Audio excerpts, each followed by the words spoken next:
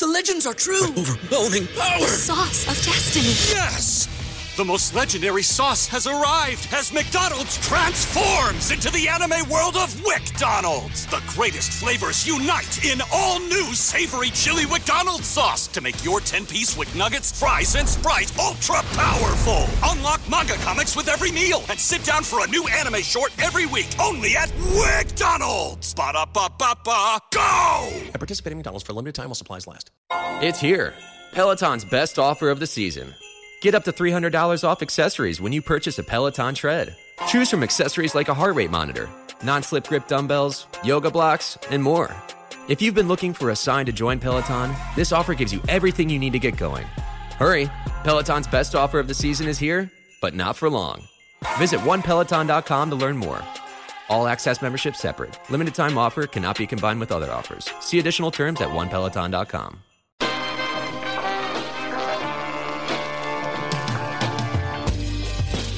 Can't leave during the Eternal discussion, though, dude. I'll try not to.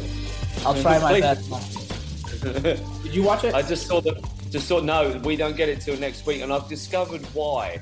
Frustratingly, but it does make sense from the business over here. So you're probably not aware. Jesus Christ! This week is the Diwali, the festival of light that the Indians and the Hindus celebrate. Got it. And so that's quite a big deal for them, obviously. And there's a huge Indian expatriate community here in Dubai. So it's a big deal over here. So as I'm sure you are aware, though, they make quite a lot of movies over in India. So on the screens here this weekend, which is their holiday weekend, they've put a load of Hindi films on the big screens over here to hit that market. And it means that Eternals has been pushed back a week. Which is why we don't get it till next week. I understand it. I think that's all the more reason you have Kumail Nanjiani. He's not. He's Pakistani. They make a Bollywood movie in Eternals. I know that. I'm just saying he's not Indian. He's not going to celebrate Diwali. That's weird. But anyway, so I haven't had the pleasure of seeing this. What seems to be at the moment rather divisive. I saw that Manny fucking hated it as well. He does. Not his words. But he didn't like it very much. Yeah, what was the tweet? I gotta find that again. That was a really good tweet. He was like, "Fuck that movie" or something crazy like that. Hold on. Manny Gomez says Eternals had horrible pacing and was uninterested by the end. 2 out of 10. Oh, he said if he was watching it at home, he would have turned it off or walked out or whatever, right? Yeah, if I was watching anywhere other than the theater, I would have turned it off. 2 out of 10. And then, so here's the interesting thing. He had a pre-tweet debating if I should waste my time tonight and go watch Eternals. So he is pre-baked not to like this shit. He was. I was literally about to say that too. He seems predisposed. He does have a lot of Marvel stuff. I mean, he's definitely a DC guy. I mean, he likes both, but he's like me. But I'm obviously more of a Marvel guy than a DC guy. I'm like a good movie guy. And so we'll get into how I felt about it later. I mean, to be fair, I understand I have problems with it. But I haven't said anything. How do you know I have a problem? How do you know what my problems are? You gave a straight-faced emoji when I said that I liked Eternals, or I thought Eternals was dope. Oh, I thought you said no why. I thought you said you knew why. Hold on a second. Okay, can you talk now? My headphones decided to be stupid. It was like mobile device not found, and then it connected. So what did you say? I thought you said you knew why I didn't like it, or something like that. Oh yeah, I do. Why? You know what? I don't want to know yet. I don't want to know yet. I want to save it. Hold on. Save it. You know what? Write down your Dr. Jammer prescription. Keep that shit. Like put it on a notepad. Put it on a script. I don't want to put it on a notepad. I'll just tell you. I know. I mean, save it for like when we get to that section. We got other stuff to do. Here's my prescription, and so if you should be able to read this. Oh, you can't. Fuck. I can't virtual background boy. I have to turn that off. Hey, is it gonna be a spoiler? Should I close my eyes? No, so basically, the joke is done. This is just a breakdown. I don't care anymore. It's already done. I can't even read that. Like a doctor's. I don't know what that says. Exactly. I can't read that. I see. Thank you. Is that Nick. your signature?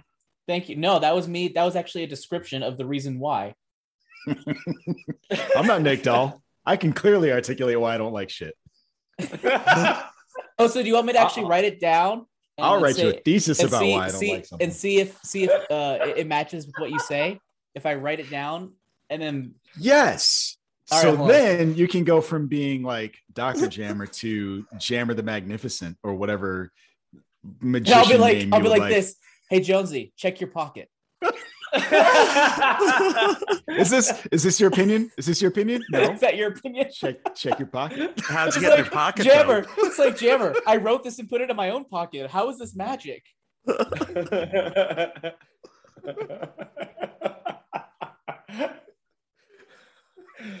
There's tonight's tagline. Jonesy, check your pocket. Check your pockets.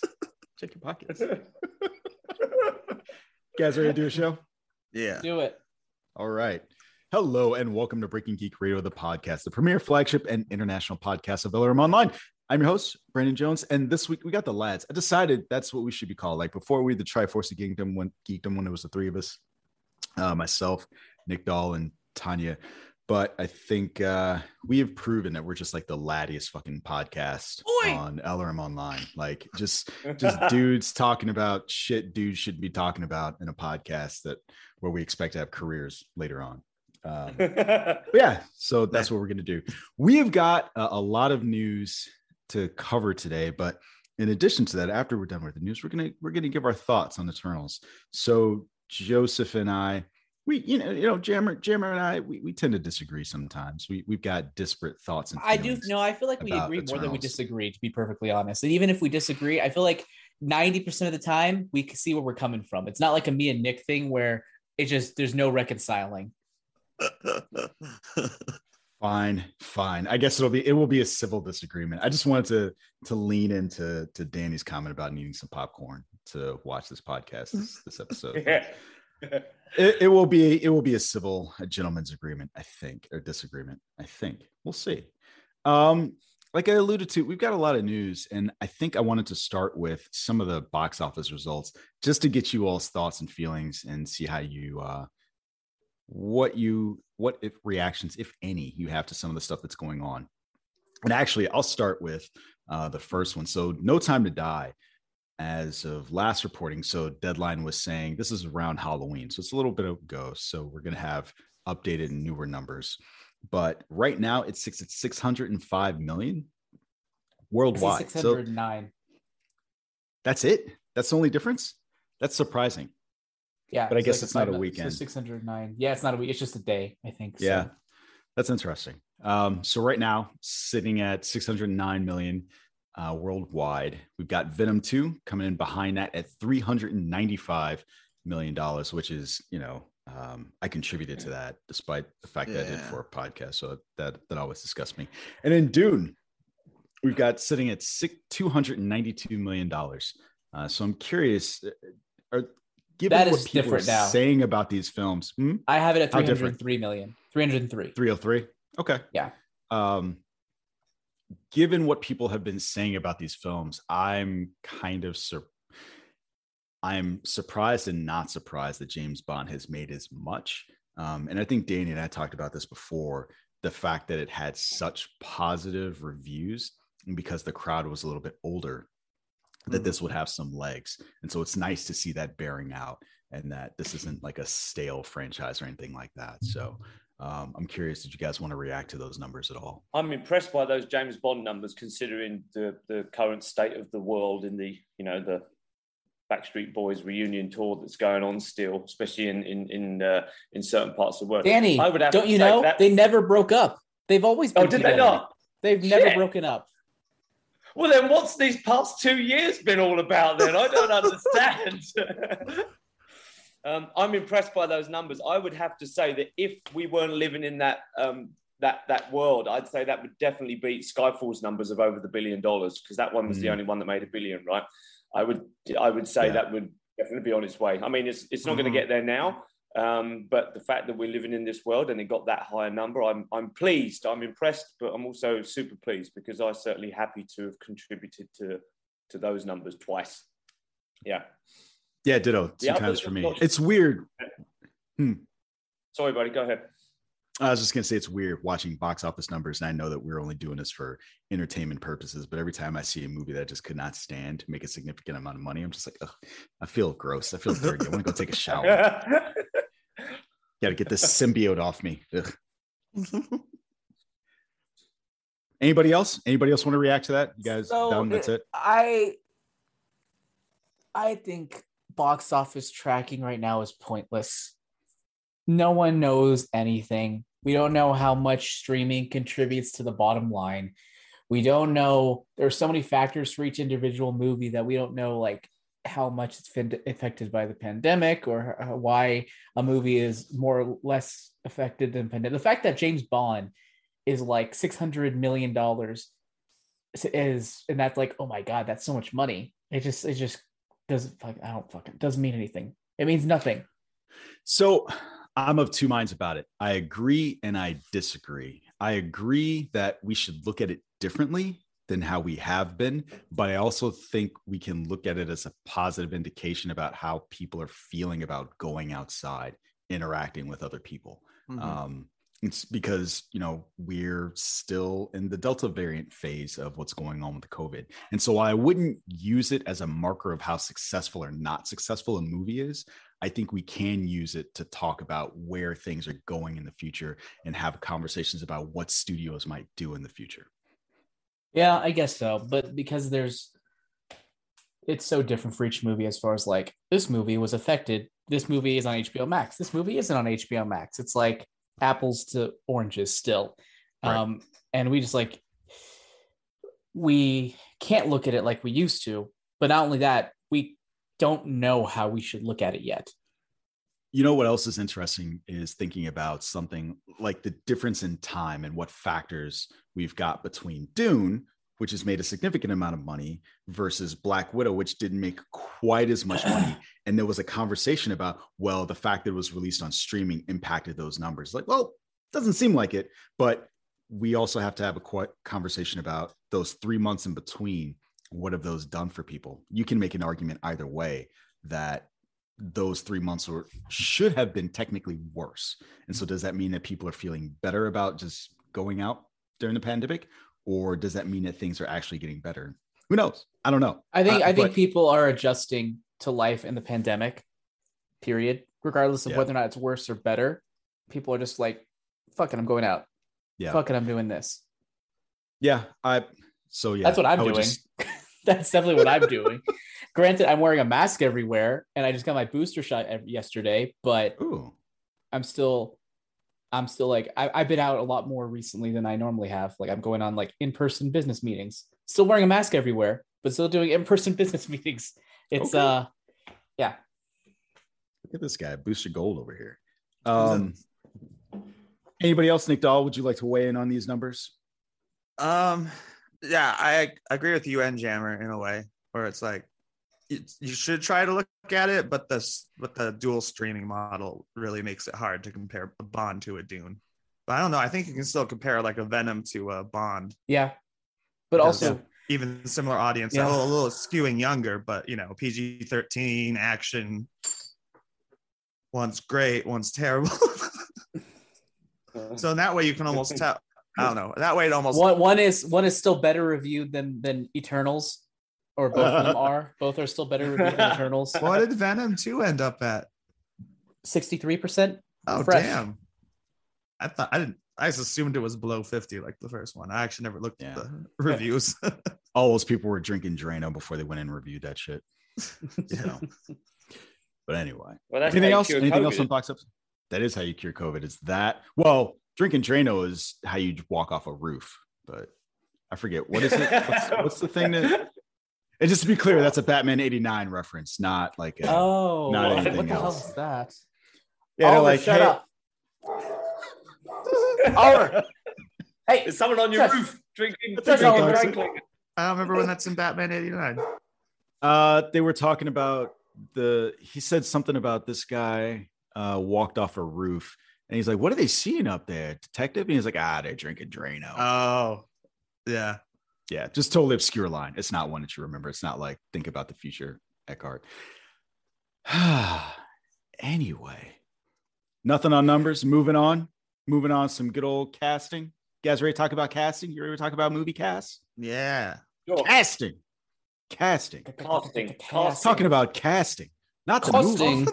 Not the movie. So here's the We thing. go out there and Here's the watch thing. for Production. hours and Saying- hours. Here's the thing. Casting. Not production, baby. Casting. What's the thing, Jammer? So say casting, Danny. Casting. Casting. Say Costing. manga. Manga. Say What are you doing here?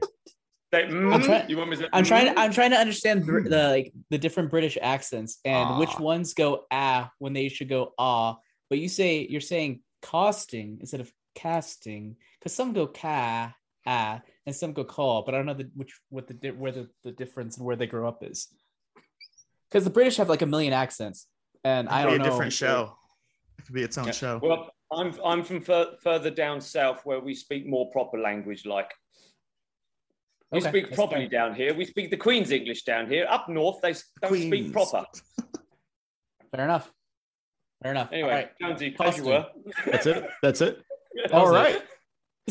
This is language discussion with Jammer and Danny.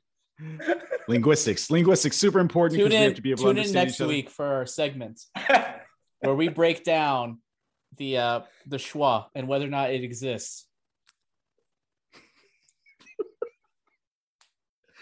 So we got a lot of casting news out of Hollywood, as we tend to do sometimes. We were hearing things about Christopher Nolan's next film. It's going to be his 10th pole film for Universal Pictures. We already knew that Cillian Murphy was going to be starring in the film as I believe that's Cillian Murphy. Is it Cillian? I think so. I think so too. All right, Cillian Murphy. See, I need to be from down south where Danny's from so I can understand all these Irish names. Cillian Murphy. That's terrible. I've been saying his name wrong for 16 years. He's going to be starring J. Robert Oppenheimer in the biopic from Christopher Nolan. It's going to be dropping 2023. But we've got two additional names, big names. We've got Matt Damon and Robert Downey Jr. joining Cillian Murphy in this film, as well as Emily Blunt. Are you excited about the cast? Are you curious about the biopic, how this is going to go? What are your thoughts and feelings on Christopher Nolan's latest? I'll watch the fuck out of it, no matter who's in it. Except for, because I don't know, I say that. I thought I would have watched Tenet by now too. But as I mentioned last week, and Nick, you weren't here last week, so you could let me know what your thoughts are on this. Do you sometimes not watch a film in someone's filmography, or maybe like something in a movie series because you want it just to be there in case you're like, you know what I feel like a Christopher Nolan movie I haven't seen yet. No. And it's there. Yeah. It's there for you waiting. I watched it as soon as it was available. Yeah. Okay. You're the only weird one. I didn't see it in theaters, but I got it for Christmas or something. Like 10 seconds into the explanations, you should have known the answer was going to be no. No one does that except you. That's so weird. That's not true. That's super weird. That's a fallacy. Anyway. Like I might circle back to something if I wasn't in the mood, but I would never intentionally save like a Fincher movie. No, or something. I see. Like I haven't seen Panic Room because I haven't wanted to yet, but I have never saved a Fincher film or something. Okay. Yeah. All right. So what was the question again? Oh yeah, I'm gonna see it. I also like. You already said you're going to watch the fuck out of it. Yeah, this is the subject matter. This is the subject matter. I'm intrigued in if what his Nolan twist is going to be on it, if at all, because Dunkirk did have a Nolan twist to it that I wasn't expecting, and that was boring. It was a bit boring. I agree with that, but just the time tricks that he was playing with it, I thought was just a way for him to keep himself from getting bored with the plot. And I'm curious if we're going to see something like that. It didn't work. But I will say, who's writing this movie? Do we know who's writing this movie? Well, I mean, yeah, we probably do know. Yeah, it's probably I don't know him and why. his brother. I want to see Aaron Sorkin write a Christopher Nolan movie. I don't know. So that might clash. Definitely it will. I just want to see it because it'll be interesting. It says at Deadline he is writing and directing this film, which is kind of surprising. Oh, usually he works with somebody at least, but I guess not this time around. Even Tenet and stuff. Today. I have to go back. Today. I just think the most interesting part about the news is like, yeah, you're right. He wrote Tenet. And it's that Robert Downey Jr. is the most not surprising but interesting casting choice out of those, because we've seen Matt Damon in Nolan before, but I don't know. I'm interested to see Robert Downey Jr.'s persona mesh with a Nolan film. Though he's a good actor, it's not like he'll be the guy he plays most of the time, which is a version of Robert Downey Jr. Yeah, I think right now Emily Blunt and him are the ones that we haven't seen before. Other than that, we've seen Cillian Murphy before. We've seen Matt Damon. A lot. Just said, Yep. A lot of Cillian. All the Cillian. Yeah, all the Cillians. Some of the Cillians. Danny, you're on mute, dude. Nope. You're muted. Oh, there you go. I'm excited about the film. The casting looks pretty damn good. I'll be honest with you. I'm with Jam on this. I'm definitely gonna watch it. Absolutely 100%. But he's gonna have to do so, because it's not, as far as we know, it's not a straight out biopic, is it? He's gonna have some sort of twist.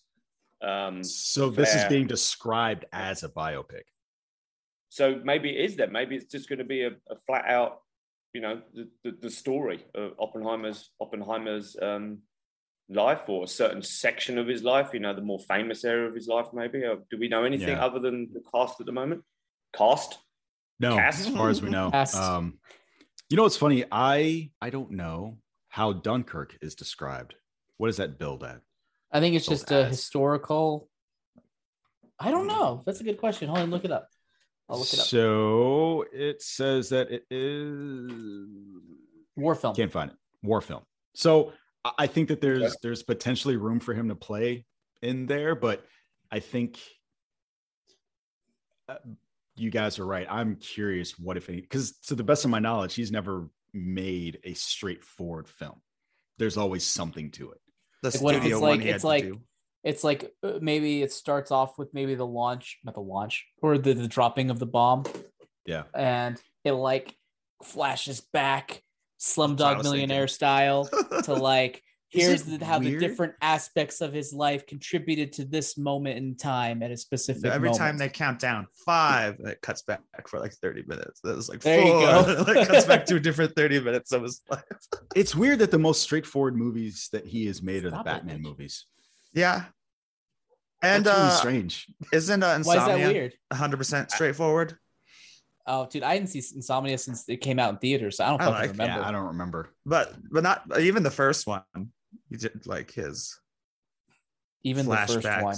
The first Batman. It's twisted. First Batman's Batman. twisty. Yeah. But the other two are 100% straightforward. Did he make Insomnia, the Robin Williams? And that was like straightforward. There wasn't thriller. any twistery tomfoolery in that one. But that was before he had the power. Well, that was after Memento, right? Which was cheap. Yeah. And then that got him this movie. And then doing a more classic studio movies was able to get him into something like Batman. Yeah. Okay. So yeah, I stand corrected. He has done straight ahead movies. But they were more early on in his career when he didn't have the power to like. If he was doing something that was like a mid-budget movie, he had to play ball until later on in his career, where he was. But I would argue budget weird shit.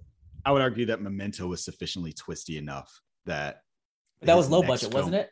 It was, but then his next film, like Danny said, was and Nick as well, that was Insomnia. So that was relatively straightforward. Then he made the Batman. But Insomnia was 46 million. Yeah. That was a mid-budget movie. Memento was 9 million. So it's like stakes were lower. But then between each Batman movie, he'd go a little crazy. Like Prestige. Between Batman movies, Inception's between Batman movies. He made the $125 million, Batman Begins, and it was successful. And so he had like a little bit of cachet. Wait. You know what? I'm gonna twist some shit up, baby. Gonna get twisted. Yeah. He had a little bit of good faith in his career. It's funny. It's funny we're bringing this up, repeatedly mentioning Batman, because we got some Batman news this week. We've got a synopsis for next year's Batman. You guys ready? I'm ready. All right. The Batman is an edgy, action-packed thriller that depicts Batman in his early years, struggling to balance rage with righteousness as he investigates a disturbing mystery that has terrorized Gotham. Robert Pattinson delivers a raw, intense portrayal of Batman as a disillusioned desperate vigilante awakened by the realization that the anger consuming him makes no better. Wait, what? Consuming him makes him no better. It's so close. It was so close. It's written weird. Makes him no better than the ruthless serial killer he's hunting. So here's the thing that I don't like that synopsis. It reminds me of a studio trying to appeal to teens. So did anybody, and I know the answer to this question before I ask it, nobody remembers the awful Wolverine manga that was released in 2009. It had the worst synopsis. It was not manga. Anime? No, manga. Manga. No, I don't remember that one. This is not the Wolverine you know. Logan is a teenage rebel with a real good reason for having a real bad attitude. It sounds like that. It sounds terrible. Like along those lines in terms of like, oh, this isn't your dad's Batman. He's edgy and he has angst and he's vengeance. Granted, the movie looks better than that synopsis, but I just don't like the way the synopsis is phrased. Yeah, I think it's weird. You don't have to, for a known property, I don't think you have to rely on edgy, action-packed. Yeah, that was weird. Who wrote that? Just say Batman. What boomer wrote that line? Matt Reeves. Edgy. Who wants edgy in there? Edgy. I hate that word. Edge. So edgy for that opinion. Hardly. Danny, do you like the synopsis? No, it does make it sound like they're trying too hard to sell something that really doesn't need a hard sell. I think most of us are bought in already by the trailer. I think the trailer did all the good stuff, right? It's made that synopsis kind of leaves a bit of a bad taste in the mouth compared to how good the trailers have been. So it's kind of like, well, you didn't need to do that. I'm with Nick. They could have just said Batman and then put the release date and be done with it. Yeah. Alternatively, they could have flip-flopped these, right? So they could have released this the week before they released that new trailer and no one would be talking about this shit. Now we're like, oh, what is this? So yeah, true. It's not, anyway. I mean, is this a new film that's coming out after that trailer one that we saw? Have they got another one coming already? There is Flash. So there are multiple Batman movies in production. All the Batman. So yeah, I agree with you guys. The bat sources and all the Batsmen couldn't put Batman together again. Couldn't put Robin back together again. He got blown. Oh, that's better. Snap. Beat down with a crowbar. Oh. Yeah. Sorry. Too soon. It's like 30 years ago. Too soon, Jonesy. So what's funny about that? My stepdad was here this week, and I loved, like, he didn't know anything about Jason Todd because he saw the trailer, and so he had kind of this reaction. He's like, "Oh, it was just too grim. It was too dark." He's like, "I don't remember Batman being like that." And I was like, "What are you talking about?" Fucking my mom does this shit all. So it is literally, I've had this conversation with her probably a million times ever since 1989 when the fucking original one came out. Mm-hmm. Her opinion and the way she phrases it has not changed from that day. She's like, I don't like Batman when he's dark. He's not dark. And I was like, yeah, he is. And she's like, well, I grew up with the Adam West Batman. That's all we know. And then yet we've had a million Batmen since then. And she still says, I grew up with the Adam West Batman. That's all I know. I'm like, no, it's not. You've seen the Batman 89 movie. You've seen fucking Batman Returns. You've seen Batman Begins. You've seen The Dark Knight. You've seen The Dark Knight Rises. You've seen fucking Joker, and yet, that's all I know. You left out the two that aren't dark. No, I'm naming the ones that she saw. I know, but she has also seen Batman Forever and Batman and Robin, because I would say those.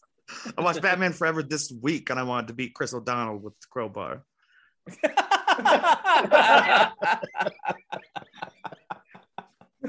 Thanks, guys. Yeah. How long has that been in your back pocket, Nick? Ever since Jonesy said, Danny said too soon. So yeah, your stepdad is like my mom, apparently. Yeah, I think it's weird because I started describing.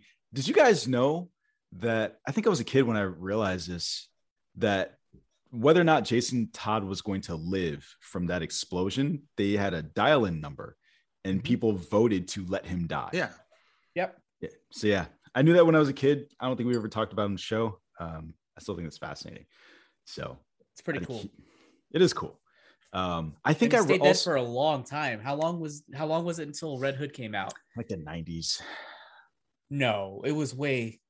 longer than that, wasn't it? Wasn't it like Red Hood? Maybe Jason Todd, or not Jason Todd. Tim Drake was probably late 90s when he came out. So I don't know.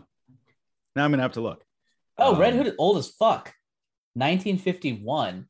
No. They're probably that's showing different. Yeah, that's Joker Red Hood, I bet. Oh, you're Even right. before Joker Red Hood, I think it was just Red Hood. You gotta type in Todd so you can get an accurate Red Hood Todd. Red Hood Todd.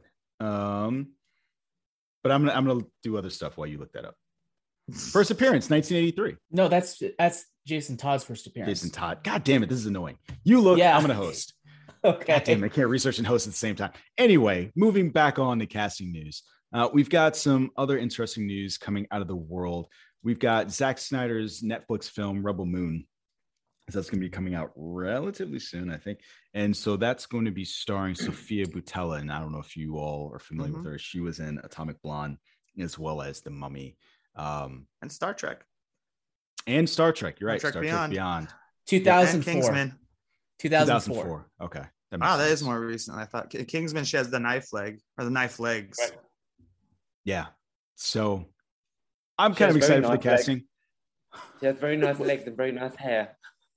What's this? What you guys talking about? I was too busy researching to hear the news. Rebel Moon casting. So Sophia Boutella. Yeah, I like her. I do too. She had like a break recently. Like she was in things for a while and then she just stopped being in things. Yeah, And I think the wondering last why. thing I recall her in was The Mummy fucked it up. Atomic Blonde. Oh, The Mummy. That was it. Yeah, The Mummy fucked it up. That was it. She was on the rise. because she was in Star Trek after that. Was she? I don't Yeah, know. I think Star Trek came out. Oh, you're right. You're right. But Star Trek also kind of failed. So That's not her fault. She was actually awesome in that. no, Yeah. I'm sure she was great, but Jayla. I'm saying like career-wise, it just wasn't necessarily the greatest. And then unfortunately, she was in Atomic Blonde, which is awful. I don't like I Atomic like Atomic Blonde. I thought a lot of do. I don't people like liked Atomic it. Blonde. I just didn't see I like it. Atomic Blonde. I don't enjoy like it. Atomic. No one likes it. I just like watching Charlize Theron No, she beat up does. people. Yeah, No, he she's just doesn't. beating the shit out of people. I do. No, I you don't. do. I You do. really don't. You I do. don't. I Stop do. lying. I No. do. Uh-uh. I'm I getting me just like popcorn. saying- Popcorn's Yeah, ready. just like the Roger Rabbit, I do. You don't. I do. Nick's balls. Anyway, moving on. We got some more casting news coming out of Hollywood. Apparently, there's only one voice actor in Hollywood, and you better know his goddamn name. It's Pratt. So Chris Pratt is going to be starring as Garfield in a new animated feature. Hollywood Reporter is reporting, as they tend to do. Yeah, more than his casting as Garfield, I'm like, who wants another animated Garfield? Nobody. Nobody wants Wait, that. who's producing it? Is it Illumination? No, it's being Illumination. produced by Illumination. It is being produced by, so it's going to be scripted by David Reynolds, who did Finding Nemo. So that's actually a plus. And it's going to be directed by Mark Dindal, who directed Chicken Little. So it'll be interesting. And yeah, I think that the writer and director they have lined up. Chicken Little, not Chicken Run. I'm less excited now. Okay. What? Nothing. I read a great tweet about how this What'd you actually tweet? went down. I'm sure it's How'd it go 100% true. Executive number Definitely. 1, get me that guy from Parks and Recreation. Executive number 2, not knowing who he's talking about, grabs Pratt. He's like, I meant Nick Offerman. Because he'd be a great Garfield. He would be. That's actually pretty good. That would be pretty awesome. And that's not mine. Anyway. I stole that from a tweet that I'm not crediting because I don't know where it is. You know, Fine. yeah, it's fine. It's fine. Anybody else have any reactions to the Garfield news before we move on? My But question another is bit of why? costume. Why is it news? Why are we talking about it? It's Because weird. I Pratt's just being thought it was cast in interesting. everything. Yeah. Like that was the big, that was It's just like- Twitter for days has been like Chris Pratt cast I don't to voice dislike Chris Pratt Chris Pratt. in animated film, or like Chris Pratt cast. There were some ones that people believed and they got pissed off because they didn't catch on that it was a joke.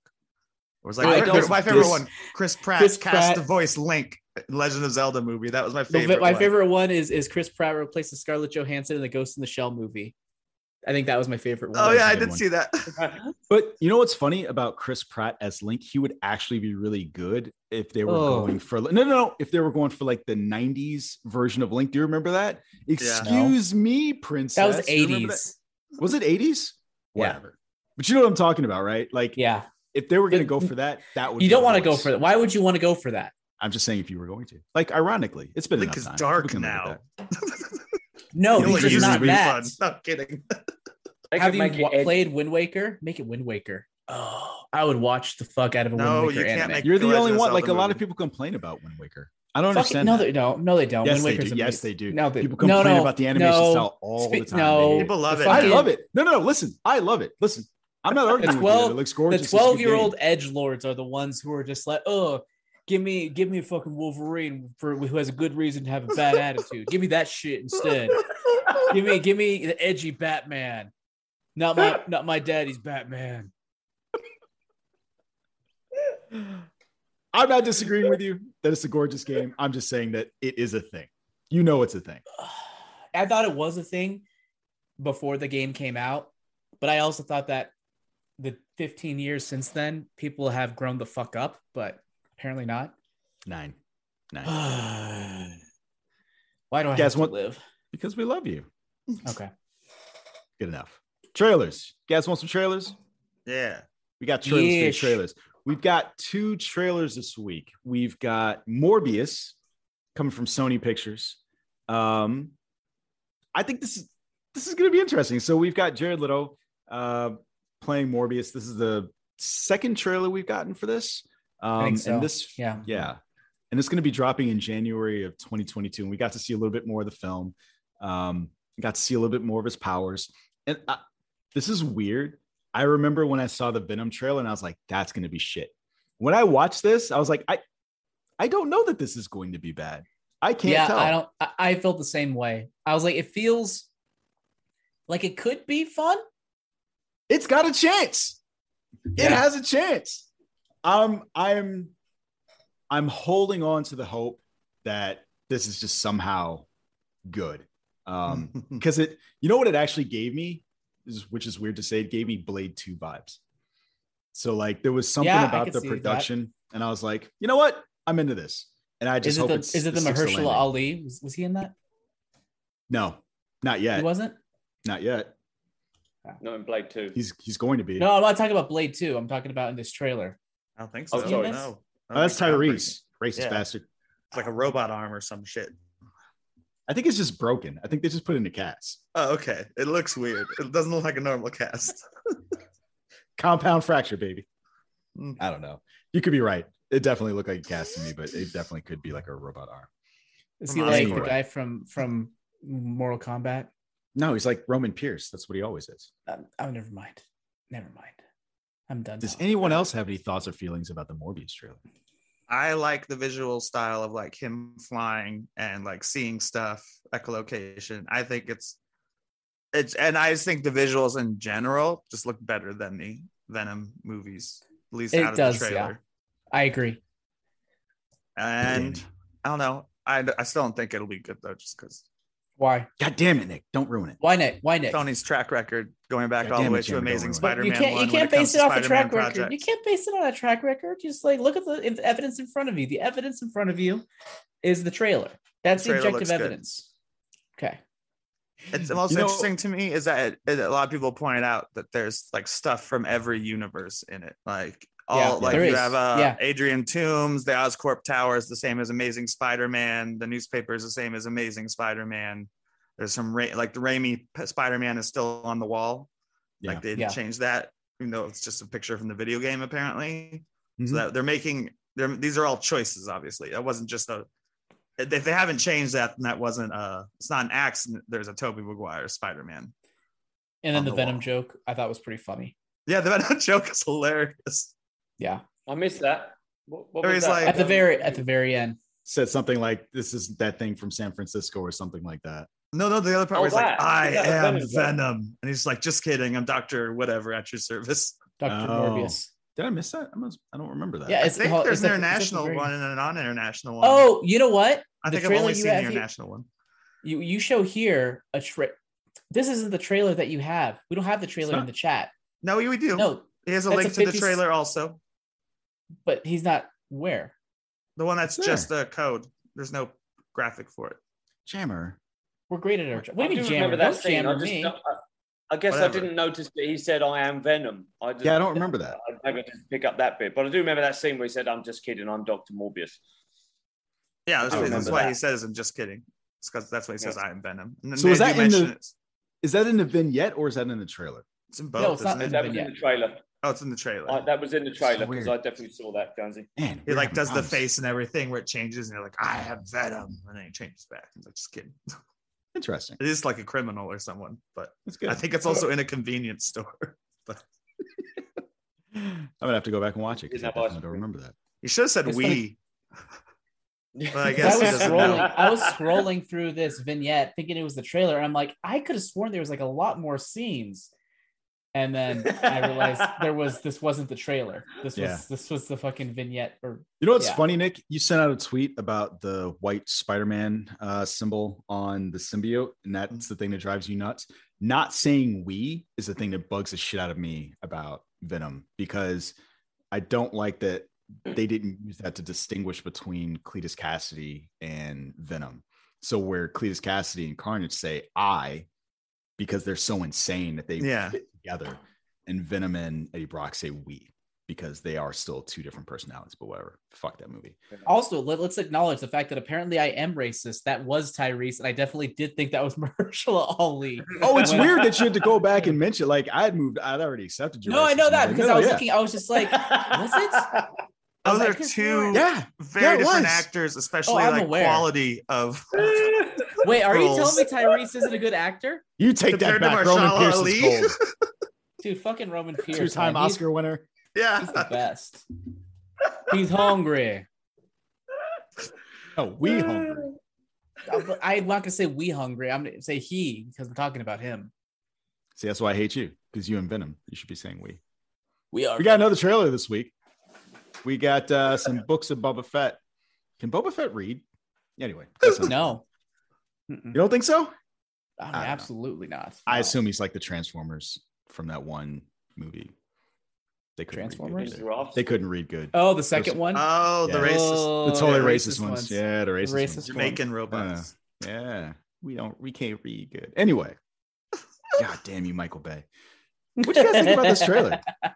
I didn't feel anything from this. It was, yeah, that's how I felt. I was like, I kind of dug a little bit where it's just like Jabba ruled from fear. I will rule from respect. I'm like, okay, I can get on board with that. I'm not really sold on any of the action here, but sure, I'll get on board with it. Here's the thing. I'm upset still with Mandalorian season 2 because too much fan service, too much. Like fucking stand on your own feet, you piece of shit. But also, I'm angry. I hate it. I hated that it made me. I hated that it made me like Boba Fett. I'm like, oh, I guess I like Boba Fett now. Yeah, I guess I'll watch Book of Boba Fett because I'm interested in his character now because of what they did with him in the show. Also for the podcast. But go ahead. I know that, but I would watch it anyway. And so I am still invested in what this character can do and where they'll take him, even if this trailer's kind of bleh. Okay. I'll agree. It did nothing for me too. And it feels like it's even going to be even bigger fan service than The Mandalorian. It's like, look, here's like 5 shots of his hut. And It's a little less frustrating for me though, because it's Boba Fett. Like it's not trying to say we're not Boba Fett. Yeah. We're going to be off on our own thing. Whereas Mandalorian did. And this one is like, okay, we are fan service. I mean, I wish I never brought him back still at this point. Like, I like the mysterious Boba Fett who didn't do anything. I don't want to see the actor from the Clone Wars playing Boba Fett, as I call him, because he's much, much wider than the original actor. Wow. Okay. Wow. Part of it's Body muscle. shaming Nick Dahl. It's Yeah, mostly body- muscle, but it's the same thing. My friend used to call Ben Is this the Affleck's Kingpin Batman excuse? Fat Man just because he's so wide, because he's so muscular. Makes him look stout. Hey, can you change Nick's name on Zoom to Nick Body Shame Doll? Because that's just uncool. Just doesn't look like Boba Fett. The costume doesn't look right on him.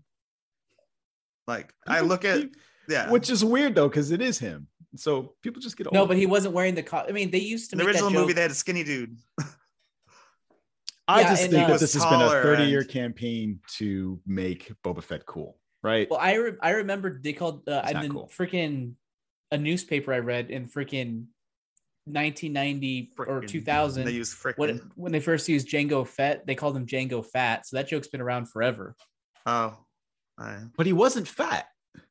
I mean, he was skinnier back then. The same actor. He was jacked. Django looked the same as that didn't stop them from calling him Django Fat. So I remember seeing Once We're Warriors. That was the first thing I ever saw him in when I was in high school. And when I saw that he was going to be Jango Fett, who is based on Boba Fett, I was really excited. But having seen him in Once We're Warriors, he was just like pretty in shape dude and stayed that way for Clone Wars, but whatever. Okay, because that was the other thing. It's been how long? Like, has it been like it's been almost 20 years. Yes. Over 20 since they started the originals, but he wasn't in the first one. So No, obviously, but as you like- age, it's harder to stay in shape, especially when you're not doing a lot of movies. Are you walking back your fat shame criticism? Is that what's happening here? No, that's the whole point. Obviously, he's going to be more heavier because it's 20 years older. Yes, we know that. You're the only one who Okay. didn't know that. You were No, that's why. That's one of the reasons why I call him Boba Fett. It's because, yeah, he's an older actor. Not old, Well, as in like old person, just like he was more in He's his prime aged in 20 years more than 2002 or his. something. I'm a So very Jan- different person than I was 20 years ago, size-wise. Well, like Boba Fett. Yeah, it's funny because like Boba Fett, like, yeah, it's not consistent. I'll give you that. But I do like the way Boba Fett looks now more than he did back on Empire and the other one, Return of the Jedi. Because he looks kind of like, you look back at that, I'm like, he kind of looks wimpy. He looks kind of scrawny. because I'm a He's scrawn pretty shame. skinny in those I'm going to ones. body shame the other way. He looks scrawny. He looks like a wimp. Whereas if you see Boba Fett from the fucking show, like Mandalorian and Book of Boba Fett, it's like, fuck, I do not want to mess with that guy. Yeah, That guy his fighting can was beat the cool. shit out of me. I He could still like wish they punch didn't me. bring him back. He could like punch me, like, you know, like in those freaking cartoony movies or the cartoons where you have that big guy and then he punches someone in the head and they go poof, and they just fall backwards. He would do that to you. He would punch you at the top of your head and knock you Raiders out. of the Lost Ark punch. He hits Yeah. Indy and then he just immediately hits the ground. I don't get that same feeling from Boba Fett from Empire and Return of the Jedi. So Agreed. This is really How probably the am- project I'm least interested in Fucking out of Disney. all the Disney announced ones. they've gotten me to But I'm gonna defend watch it, Boba Fett. obviously. I never thought we'd be here. All right, Danny, you're the last hope. You're the Return of the Jedi. You're the, I don't even know what to call it. How do you feel about this trailer? Yay or nay? Can I have the one in the Ooh. middle? Can I have the Ooh, one in the middle? Yeah, Wow. I was super excited when it dropped, and then I turned it on and watched the 2 minutes, and then when it was over, my face went in a okay, I'll still watch it, but it did nothing for me. It didn't get me super excited like The Mandalorian did when it came out. However, I'm not so upset that it will be fan service kind of one. I think this fits perfectly. It is Boba Fett, like Jabba said. We're going to get all the references. We're going to get Jabba's palace. We'll probably see some familiar faces in there. And so, but I'm okay with all that stuff personally. But the trailer Danny. itself is different for me. Yeah, go ahead. Say Jabba. Jabba. See, he said Jabba. Interesting. Jabba. And yet you say cost and not cast. But what is the correct way to say it though? Because this is No, a it's foreign not about alien correct. name. So is it Jabba or Jabba? Well, it's not the right or wrong way. I'm just interested in where you go versus That's it. Oh no, I see what you mean, but I think with this particular instance, it's a name, isn't it? So I might be pronouncing the name wrong. Oh, Like Boba or Boba. I don't know if there is it a right Boba one. Fett or It's like- Boba Fett? I think it's Boba. I think It is Boba, but that's a name, right? So is it Jabba or Jabba? I mean, I say Jabba. Jabba, but I don't know if that's correct or incorrect. Now you got me second Yeah, me guessing neither. things. Sorry, continue Me neither. talking. No, I was done. I was done. The trailer, that was it. That was it. I'll watch it, but the trailer didn't do it for me. Yeah, that's how I feel. I agree. Anything else? Anything else on this before we move on? Nope. They say nay. All right. Are you guys ready to talk about Eternals? So how do you guys want to handle this? 50% Just of before us you have do that, seen it. Jonesy. Yes. Sorry, Jones. Just before we do it, I don't recall or a conversation that I've heard you guys have about how you felt about the Harry Potter franchise. Fans or not fans? Fan. Fan. Not fan. Fan. Because Chris Columbus has said he's he's very keen to direct the Cursed Child with the original cast because he thinks they're the perfect age to do it now, and he's just said that he would like to do that with the original cast. He's the worst of all the directors who worked on those movies. Cursed, whatever. Cursed Child. And I haven't read it yet, which is weird because I bought it. I should. It's I've heard. It's like I read it and I was like, I was entertained in the moment, but then afterwards I was like, oh, that breaks things. They break the time travel element in the series because time travel. I haven't read it. That's what I wondered. I haven't read it. That's why I wonder what you guys' opinion was. I didn't know if you guys even liked the franchise, the series, the film. I am not a fan of the Cursed Child. It doesn't feel canon, even though it technically is. Because the time travel way it's done in Prisoner of Azkaban is everything that is going to happen happens, period. Like it's circular. So like, do you know what I mean? Yeah. By that? You can't be changed. Whereas the Cursed Child is all about changing time, changing things. So it doesn't fall in step with what was previously established in the book. So I don't consider it canon. I mean, fuck it. I'll watch it. I don't give a fuck. I'll watch the movie, but like, I don't think it'll be great. I don't have a problem with Chris Columbus though, even though I think I agree they were the weakest movies. Yeah. I think the worst Harry Potter director is still a really good director because all of those movies are good. Yeah. Yeah. So okay, sorry, Joe.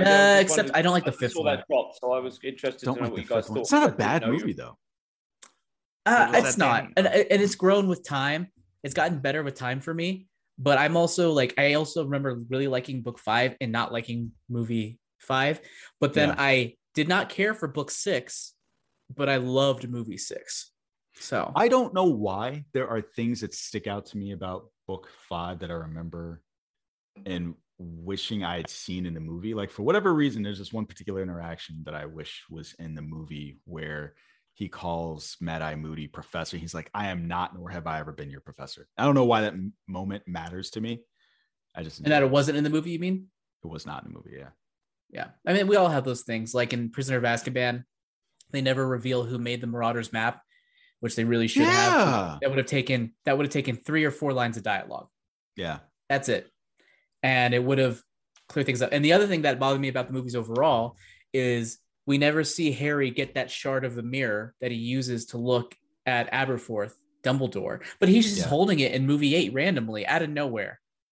Right. And it's just like, there's no reason for it.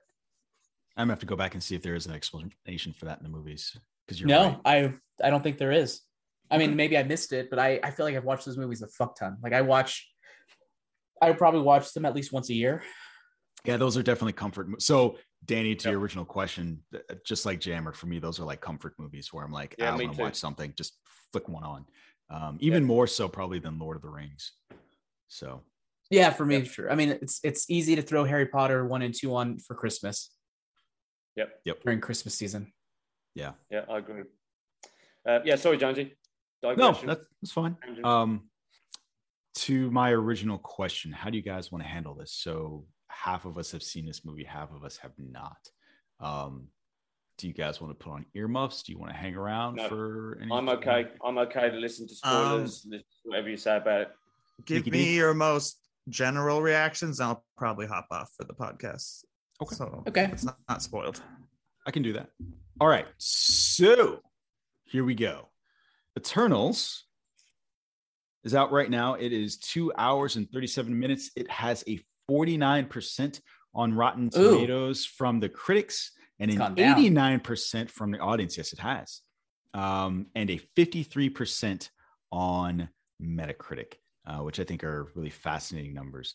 So the description, we've got the Eternals, a race of immortal beings with superhuman powers who have secretly lived on Earth for thousands of years, reunite to battle the evil deviants. Directed by Chloe Zhao, stars Angelina Jolie and Kit Harington and Richard Madden and Jimmy Chan, Selma Hayek. That's all accurate information. That's all accurate information. Trying to up my game. So just making shit up. Like so it has one of those gaps in thigh gaps score and Rotten Tomato reviews. It's got one of those big gaps so far, at least. Maybe only the Marvel people. So This is it has the prestige of being the only MCU film with a rotten score. So that's what we're dealing with right now. And knowing that, Jammer, non-spoiler impressions. Nick is waiting with anticipation.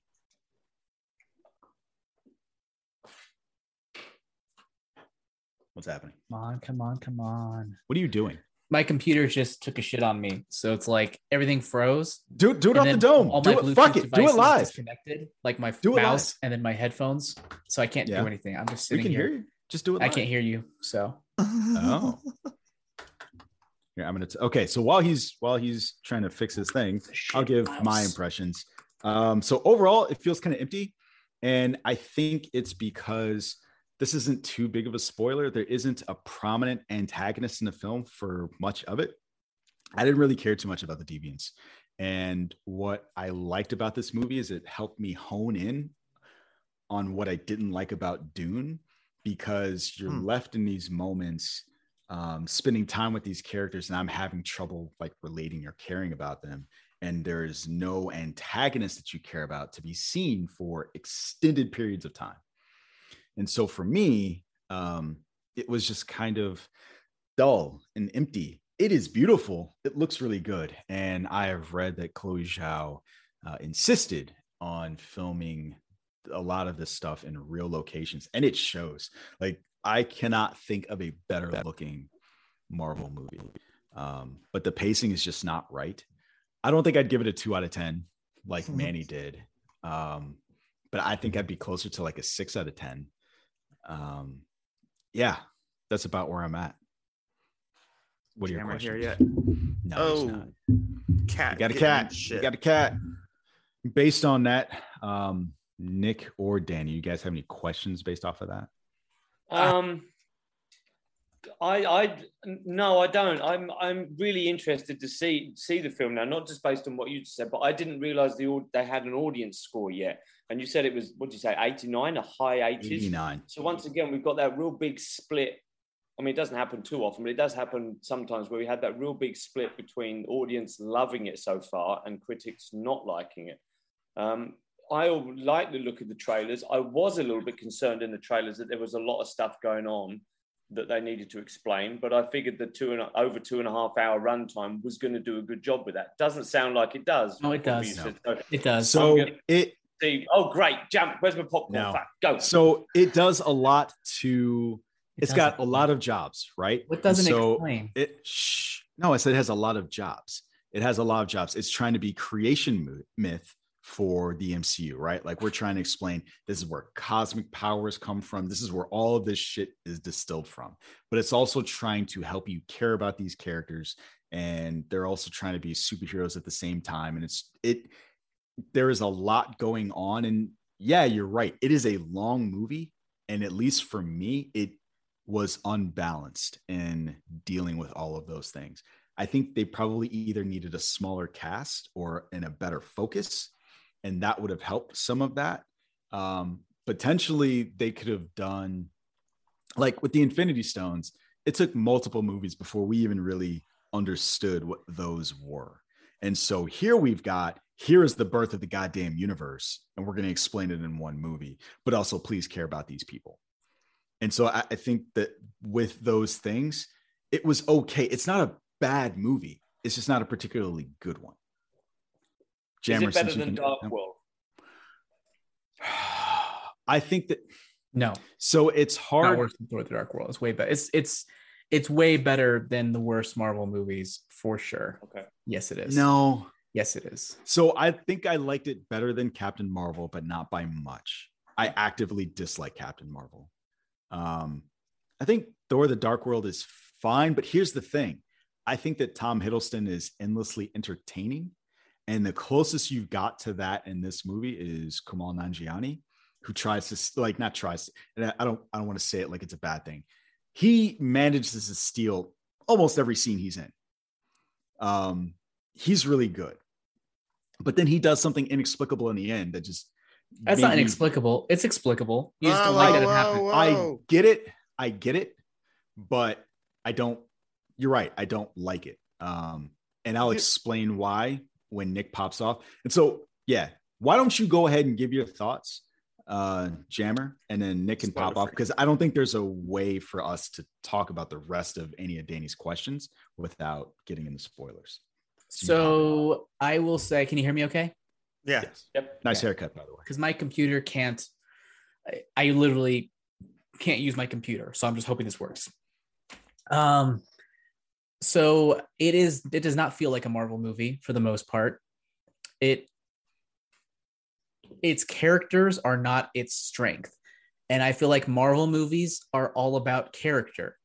But this movie is more interested in themes than it is in characters. Ambitious themes, as well as sort of fantastical, high fantasy tone that no Marvel movie has really done successfully up to this point. I guess Jonesy might argue they still haven't, but I think they really did a good job with really setting itself apart in many different ways, focusing on those themes. And yes, having the characters, for me at least, making it enough, making it emotionally investment enough to where the stuff matters, but not to the point where you would get like Avengers Endgame or like some of the better Marvel movies. So if you're looking for your typical Marvel movie, this isn't it, but I still think it has something very unique to offer. Yeah, I think the thing that I would add to that is just you understand the difference between Jammer and I. He is someone that respects a moonshot that is a fail, whereas I do not. I don't think this is a fail, though. No. I'm just saying, like, you respect the idea of like going big and maybe not making it there. My impression of this is something that did go like it goes big. It's like, hey, this is how the universe came to be, baby. And it just does not get there for me. Jammer, was that the conclusion of your spoiler-free thoughts? I was worried about being bored, and I was not bored. I was engaged throughout the entire time. I feel like I saw this movie with you because there was a woman next to me, like openly weeping towards the end. Yeah, that was me. Yeah, that's what I'm saying. I was like, huh. But I have to say this, there's this jump scare at the very beginning, like within the first 10 shots of the movie, there's this jump scare. And this girl, a couple seats down, went like, and her popcorn in a bowl all over the place. And her boyfriend was just like cracking up next to her. Wait, are you talking about by the water? Yeah. Somebody literally says it's coming. Yeah, but don't mind. I didn't fucking drop the popcorn. I know. I'm just saying, like, it can't be a jump scare if somebody else screams like it's coming.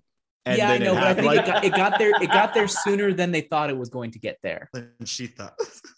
We've all had that problem. And with that, toodles. Later. Bye.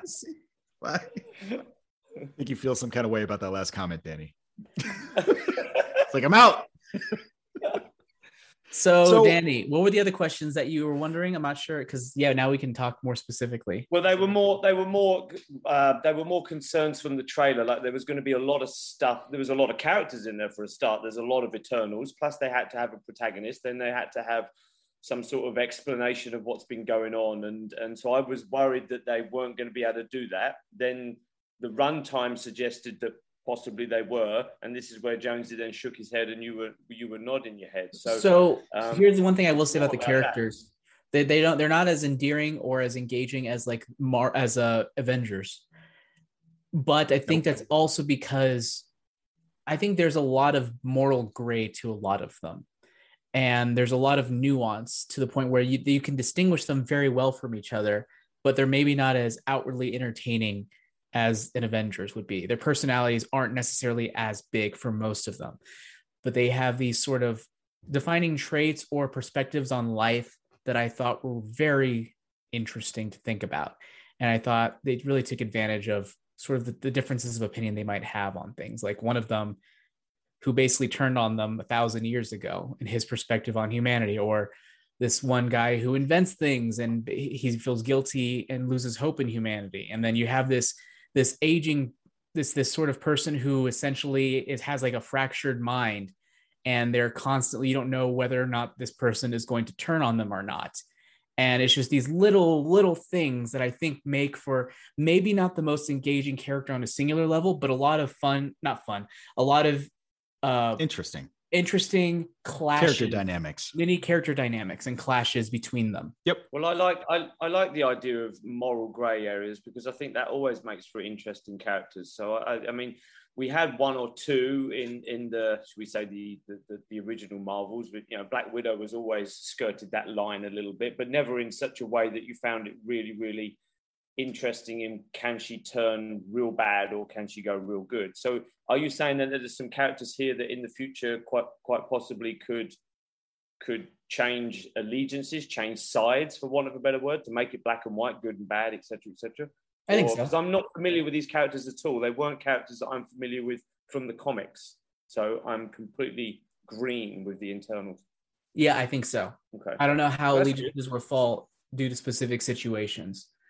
And to some of the stuff something that Jonesy alluded to has to do with Kumail Nanjiani's character, who doesn't participate in the climax of the movie.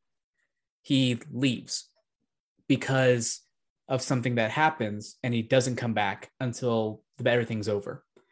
And it was interesting because he had an interesting perspective on things. Because of a twist that happens, he has a certain perspective, but he also has an allegiance to another specific character and can't find himself fighting against that person. So he just does it, and he just leaves. So he just leaves, just disappears. He just leaves. That's out. Okay. I think that it was interesting. Maybe it's the execution that I didn't care for. I the whole time I was waiting for him to come back, and I was a bit disappointed that he didn't come back. I will say that. But I'm not sure I would say he inexplicably left. Yeah, so I'm sorry. You're right. It's not inexplicable. He explained it. I don't think that it was executed well. And I think what they needed to show, well, they actually did. I really didn't like it.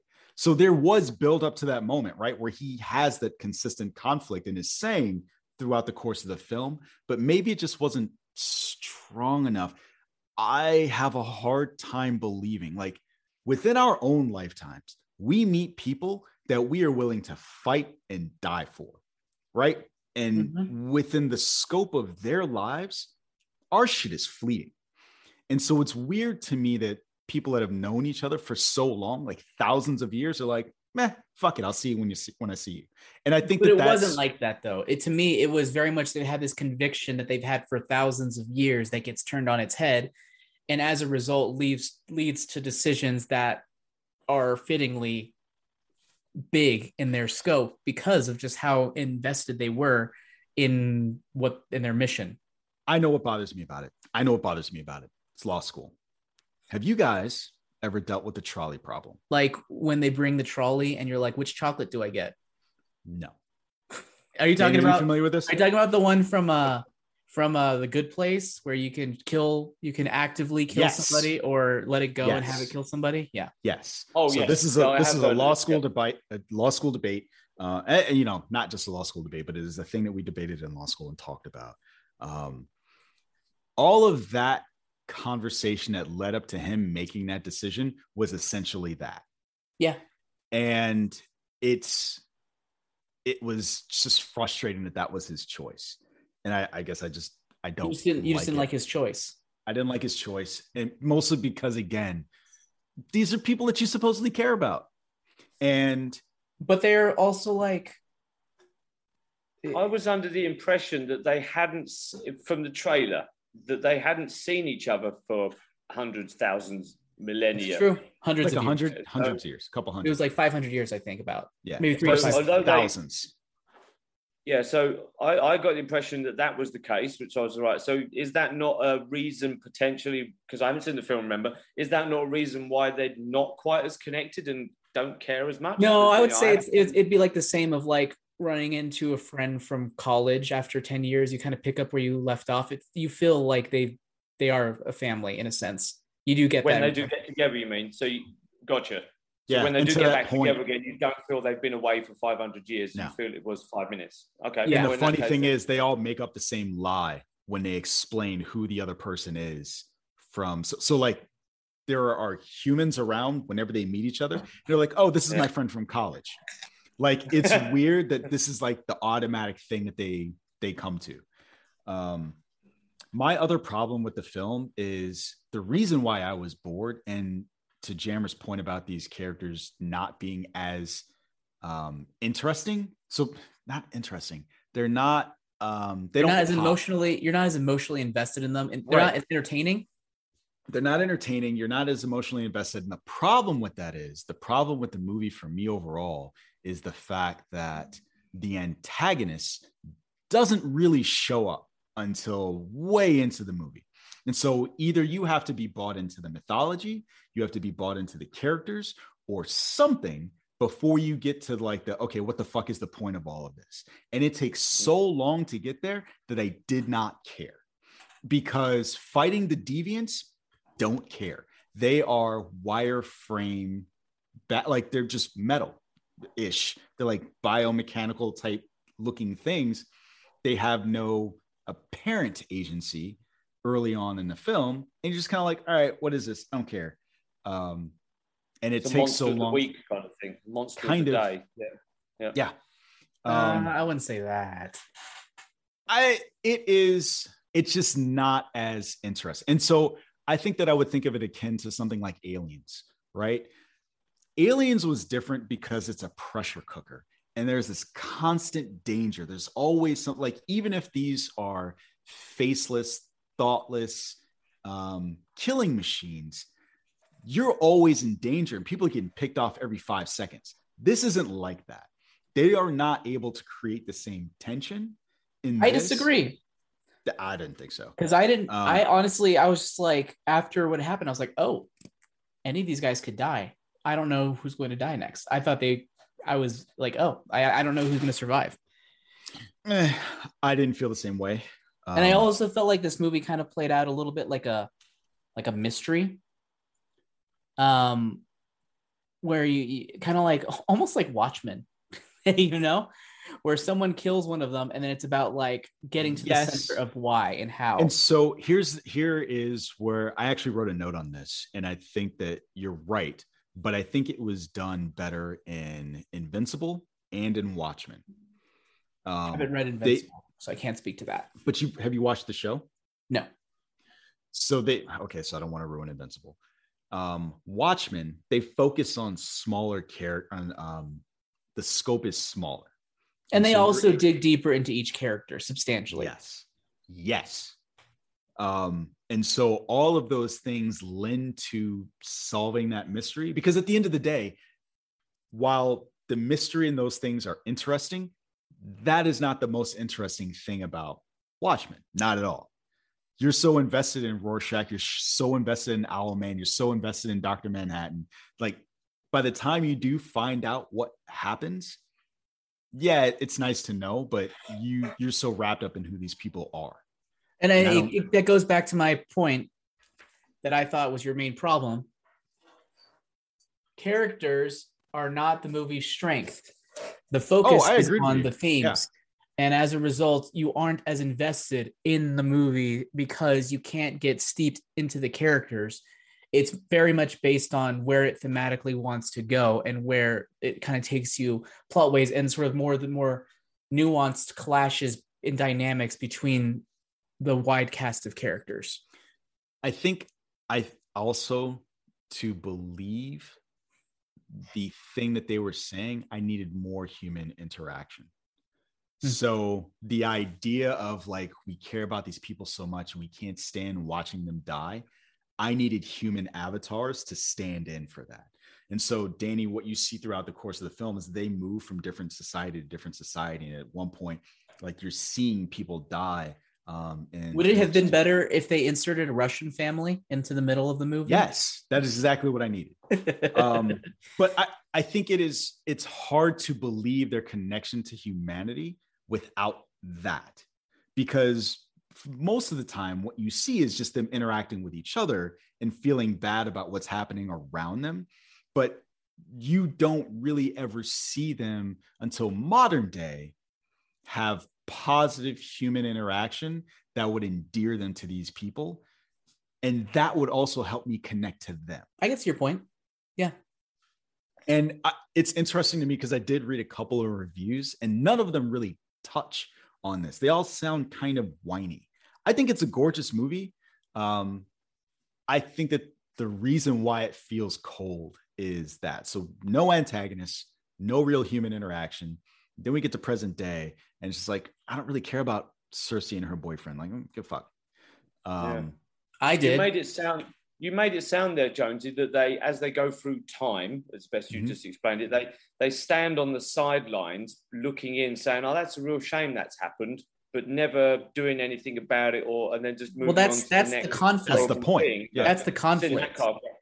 Yeah, so and obviously I haven't seen it, so I don't understand that. But that would make me feel like, well, if you really gave a shit, you would either do something. Now they can't do something. So to Jones's point, then it does sound like they needed to show that they do care about the humans, which means you need to show a bit more of the humans. You need to show why they would care about them, rather than just seeing random horrific events through time. So I think seeing a couple of extra scenes would have been helpful for that. I could agree with that, but I don't think it was like a huge problem for me personally, because I think that is part of the conflict is like they can't do anything about it. They're not supposed to. And then when they do, it's like, okay, well, he's gone essentially. But I think for me, so here's another way of explaining it. Show, don't tell. Selma Hayek has, Danny, how much do you want or spoiled, or do you care? I don't honestly. Are we sure? I feel like this is one of those movies. Don't want to spoil this part matters, and this will answer kind of the question, and it goes to my entire point that I'm making right now. Jump in. Selma Hayek has a conversation with Richard Madden, and she's talking about why she's had a break with Asham. Asham is the for lack of a better term, God celestial that created them, and the reason why she no longer wants to go along with what he's saying is because after she disbanded the Eternals, she walked among the humans and she watched them laugh and love and cry and do horrific things to each other and but like, these are the things that endeared her to them. We never saw any of that. And it was also the fact that they reversed Thanos' snap.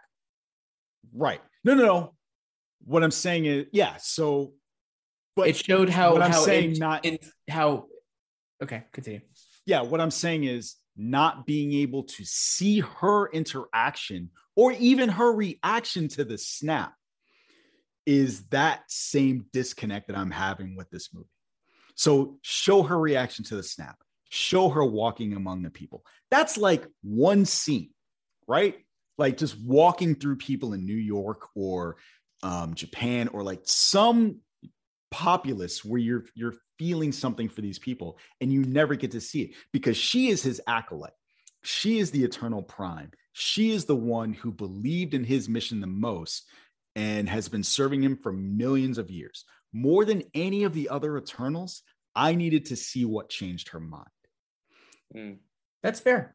So that's where the movie falls flat for me. That's why it feels kind of cold and empty to me, because everything that they're talking about, the movie hinges on you understanding how they feel about humanity such that they would break with their creator. And but there is also, I never got that. Like, there is also though this disconnect, the fact that they are celestials, or not celestials, Eternals. Sure. There is inherently a disconnect, and that I could see that distant perspective. At the end of the day, these are just puny humans, fleeting things. But I feel like other movies where people are long-lived, they've done a better job of showing like think about Highlander. I lived for X amount of years, but I've fallen in love with you, and that is hard. That is difficult because you're going to be snuffed out in a relatively short amount of time, and you understand and you feel that conflict of like, is it even worth it for me to connect with you? Here, they are outwardly saying we care about these people, but they never show why. As a matter of fact, one of the few human interactions they have in the past, someone's trying to steal from them. Yeah, Highlander does it. Highlander does it almost 3 times with his first wife in the Highlands. You see his heartbreak having to watch her get old and he's not. Then when he rescues the girl that ends up being his I'm going to say assistant, his PA, his best friend, and he has to say goodbye to her. And then obviously the love at the end. So in a film that's probably half the length of Eternals, they managed to get you to understand how hard it is to be immortal and it was just a couple of scenes. It was a couple of heartbreaking scenes of him, or the females in his life dying in his arms. Basically, that's what it was. So yeah, that seems like a bit of a shame. So I might. I'm not spoiled by that, but I will certainly see if I can see it from Jammer's perspective, where they did maybe enough. So we'll see. I hope so. Because I think for me, that was the thing. That is ultimately the thing that left me feeling kind of hollow. Yeah, I think I agree with most of your improvements of like, I think those things would lead to a better movie, but at the same time, they were like not so, I didn't feel as empty as hollow as you watching. But I think it also had to do with the fact that I was so engaged by the thematics of the story and just the character nuance that I was like, that's fine. That's a fine trade-off for me. Yeah. Danny, you have any other questions? Do they, well, you've kind of answered already. There's some sort of issue that means they can't get involved with human affairs. And they explain that sufficiently enough, obviously, because they're going to have to, because everyone's going to go, well, why didn't you fucking get involved when Thanos came down? I mean, they answer it. Felt a little ham-fisted. It was just like, why didn't you do it? It's like, because we were told not to. That's it. It seems like the way that question was asked and answered, it seems like, hey, we've got to address this. And it just felt weird. It didn't feel weird to me. I just don't think the answer is going to please anybody, because literally you could, as was proven by one of them, but it's just that you're not supposed to. It sounds to me that they're just going to use the excuse, well, God moves in mysterious ways. Don't basically that is it. So they don't say that, to be clear. But it is no. I was just saying, basically. I think my problem with that particular moment is it's the way he kind of blurts out. He's like, well, why didn't you help with Thanos? Like, I guess. What do you mean, I guess? That's the first question any of us would ask. But it seems weird. There's something about it, and I'd have to see it again, and I'm not going to. But I'd have to watch that interaction again. I'm going there's something about it. Like I said, it seems very not necessarily shoehorned, but there is something about the way that he says, like, why didn't you help with Thanos? And it's because maybe he asks exactly the question that a fan would ask, and you're like, yes, it takes you out of it just because it's a fan would ask it. Yeah, I can see that. I don't agree with you, but I could see what you're saying. And the way he follows it up with, he says, or any other human atrocity or anything like that, I would have gone because Thanos is like the most recent thing that happened. And maybe it's a primacy and recency thing. Like he's only focusing on the most recent thing that happened. But like, wait, you've been here for thousands of years. What about slavery? What about the Holocaust? What about the Indian genocide? What about I guess. Nothing against those things, but I feel like the decimation of half of life in the entire universe is kind of a big deal too. And a lot, all those other things were human atrocities. They by us on ourselves. This Thanos was someone coming completely from another planet, another that we had no way of defending against, potentially. Yes. And so that's a different kind of threat. Us being arseholes to each other is something that they've had to witness for years. Even the very first cavemen would have been fighting each other tribally. So but they didn't want to. And so that's part of the yes, but even when it was human on human, they have that conflict within themselves about what should we do about this. And so again, I think Jammer kind of hit it on the head. It sounds like a fanboy question. Okay. It would have made more sense if he had just focused on human atrocities or any of the attacks that have happened to humans. Like it does sound super fanboy. It's written weird. I think it's interesting. I think it's one of those things why in writing a lot of times, if you're trying to get from A to B, you don't just go from A to B. You go to like A to A1 to A2 to A3, and you kind of go around B because it just for some reason feels more natural. Because if you're just asking the question right away, it just doesn't feel right. Yeah. It feels, Again, it's like doing a trial. You don't ask the ultimate question. You imply it. Like, I lost my sister in the decimation. I lost, who did you lose? That's what it is. That's what thought. How did it affect you? Don't just fucking ask about Thanos. I lost my sister. I lost my mother. I lost something. Where the fuck were you?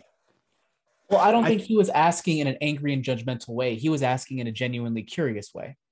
Right. And again, it sounds more fanboy. And I would want that is my problem with the movie. It needed more feeling, it needed more emotion. And so for me, if I'm looking at someone that has the power to help, and I'm just like, where were you doing this thing? I lost my mother, I lost my father, I lost my sister, I lost my brother. Like, where the fuck were you? That could have been so much better, couldn't it? You could have had them ask the more human questions of why you're not doing this. Like you said, my mum, my dad, and how come you're not helping these people and things like that. And then that could have been left for us to then just insert Thanos in the answer to that question. Any other atrocity that you and I can think of? Yeah, that's a good question. Why didn't he help my mum that died of cancer, etc.? Insert Thanos into that question, and you've got that broad answer. So, do you think that the writers chose to do that so that it kind of, I don't want to say it dumbed it down for the viewers, but it meant, okay, we were going to address this in the room with one quick answer, and that's it, because we know you're all going to ask that. Yes, but it sounds to me, because that lack of human connection, that's another thing that's left it a little bit empty for you, because your explanation, Jonesy, invites more conflict they don't have time for. If he makes it personal about, I lost my son, I lost my sister, I lost my dad, then it all of a sudden becomes not just, well, why didn't you do this? It's like, fuck you, why didn't you do this? And then all of a sudden you add another conflict to it that, but I'm okay, frankly, you're describing a 3-hour movie, Jonesy.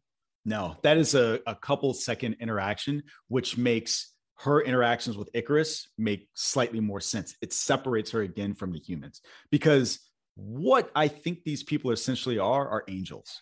Right? If Asham is a god, they're angels. And so now we're having that theme question that Jammer brought up about what is the purpose of life? What is all of that stuff? And I feel like, again, the more human thing to do is ask a question in that way. And again, this is all subjective, right? This is me nitpicking at this point. No, but it does make me get a better understanding of why you don't like it, and you do need to care about these characters. And if they're meant to have cared about humans, you would ask that question. But hold on, you say you care about us, but you didn't get involved. When would you get involved? If I could cure everybody's illness, then everybody would live forever and we'd have an overpopulation. Well, how do I stop? Should I have stopped this person from wiping out 1,000 people? But then it comes 10,000 people. Like the trolley question, right? When do you choose to save one life knowing that you could kill 5, or kill 5 knowing that one's going to die? I think it's quite tough.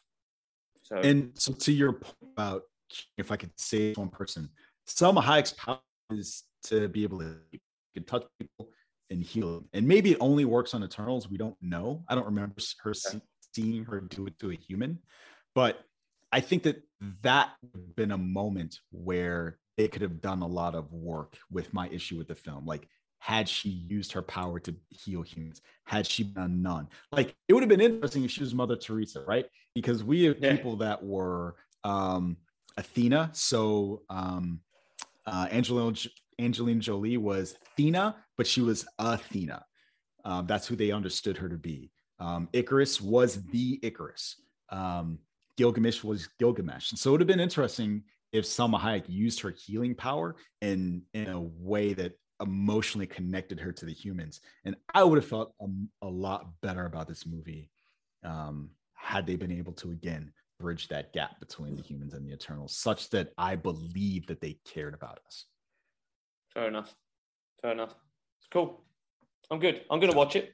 I've got tickets booked next week. I've got my IMAX tickets booked next week with my brother and nephews, so they're excited about it. I look forward to seeing how they feel about it, because they're 8 and 11 respectively. So, I'll be surprised if the 8 and 11-year-old are entertained. To be perfectly honest, well, that's what based on what you guys are saying, I'm quite interested in that too. But they both love James Bond, so I mean, I know that's slightly different, but that's a 2.5 hour, 2 hour 40 movie. That's not exactly special effects and laser guns. So we'll see. I'll let you know next week. So the last thing I'll ask before close out, Jammer, the end credit scene. So there are 2 post-credit scenes. Did those either get you excited for what's coming next? Were you curious? Like, how did you feel? I was shocked at the first end credit scene. I was like, this is like a tonal reversal, complete tonal clash with the rest of the movie. And we got fucking Pip the Troll in the movie, which I did not expect we'd ever get fucking Pip the Troll.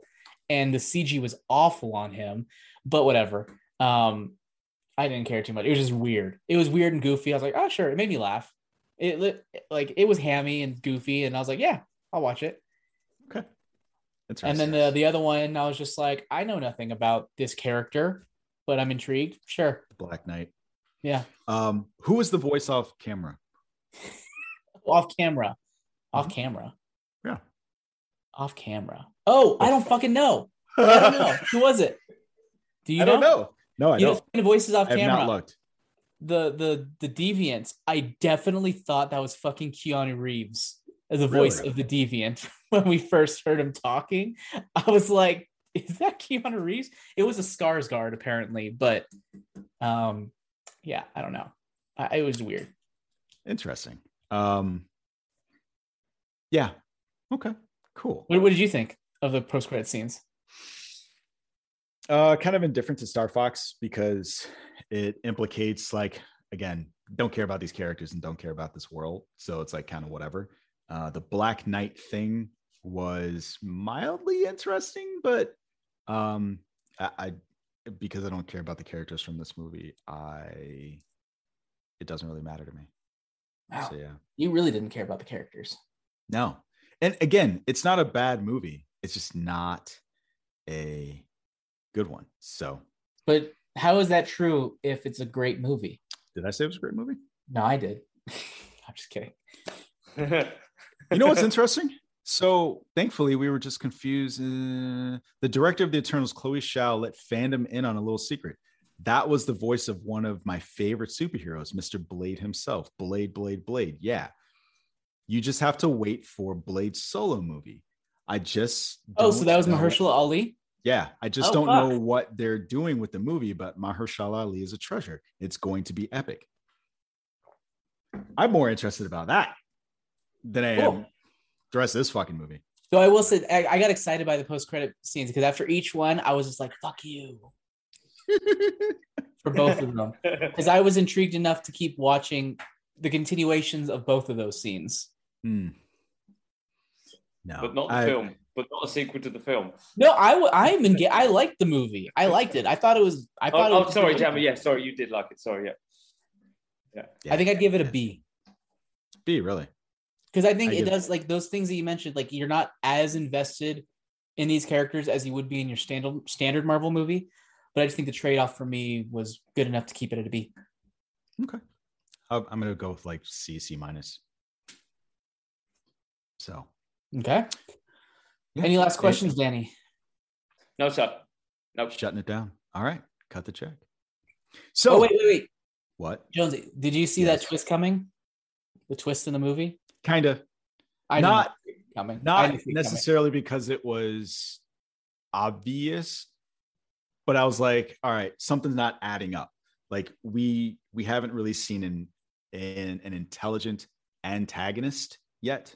And that was the only thing that made me think, but it was like a fleeting thought. I had no idea. It wasn't like this is what's going to happen, dude. And that they had dope fight scenes at the end that I really liked with the fast girl versus the villain when she was like knocking them all over the place. And just the way they did that with the music was so good. That was good.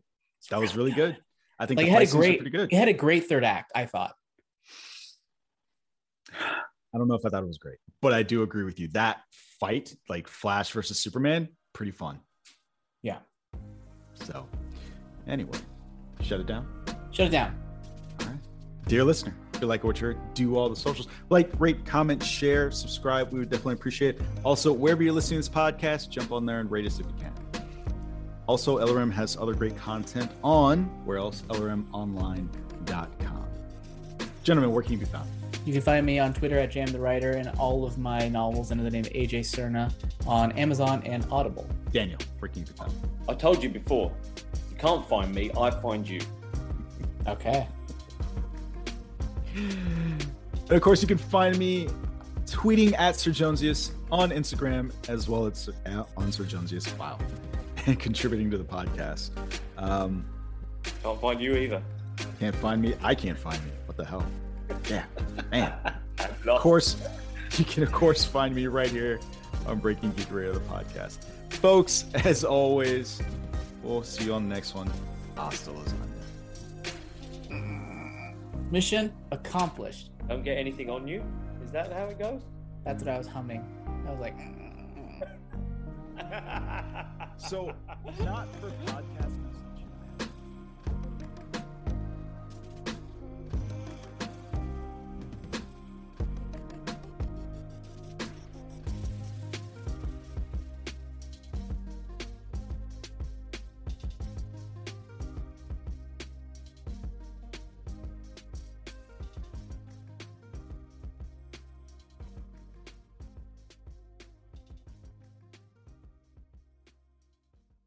Mary redeemed a $50,000 cash prize playing Chumba Casino online. I was only playing for fun, so winning was a dream come true. Chumba Casino is America's favorite free online social casino. You too could have the chance to win life-changing cash prizes. Absolutely anybody could be like Mary. Be like Mary. Log on to ChumbaCasino.com and play for free now. No purchase necessary. Void where prohibited by law. 18 plus terms and conditions apply. See website for details. The voice in the preceding commercial was not the actual voice of the winner.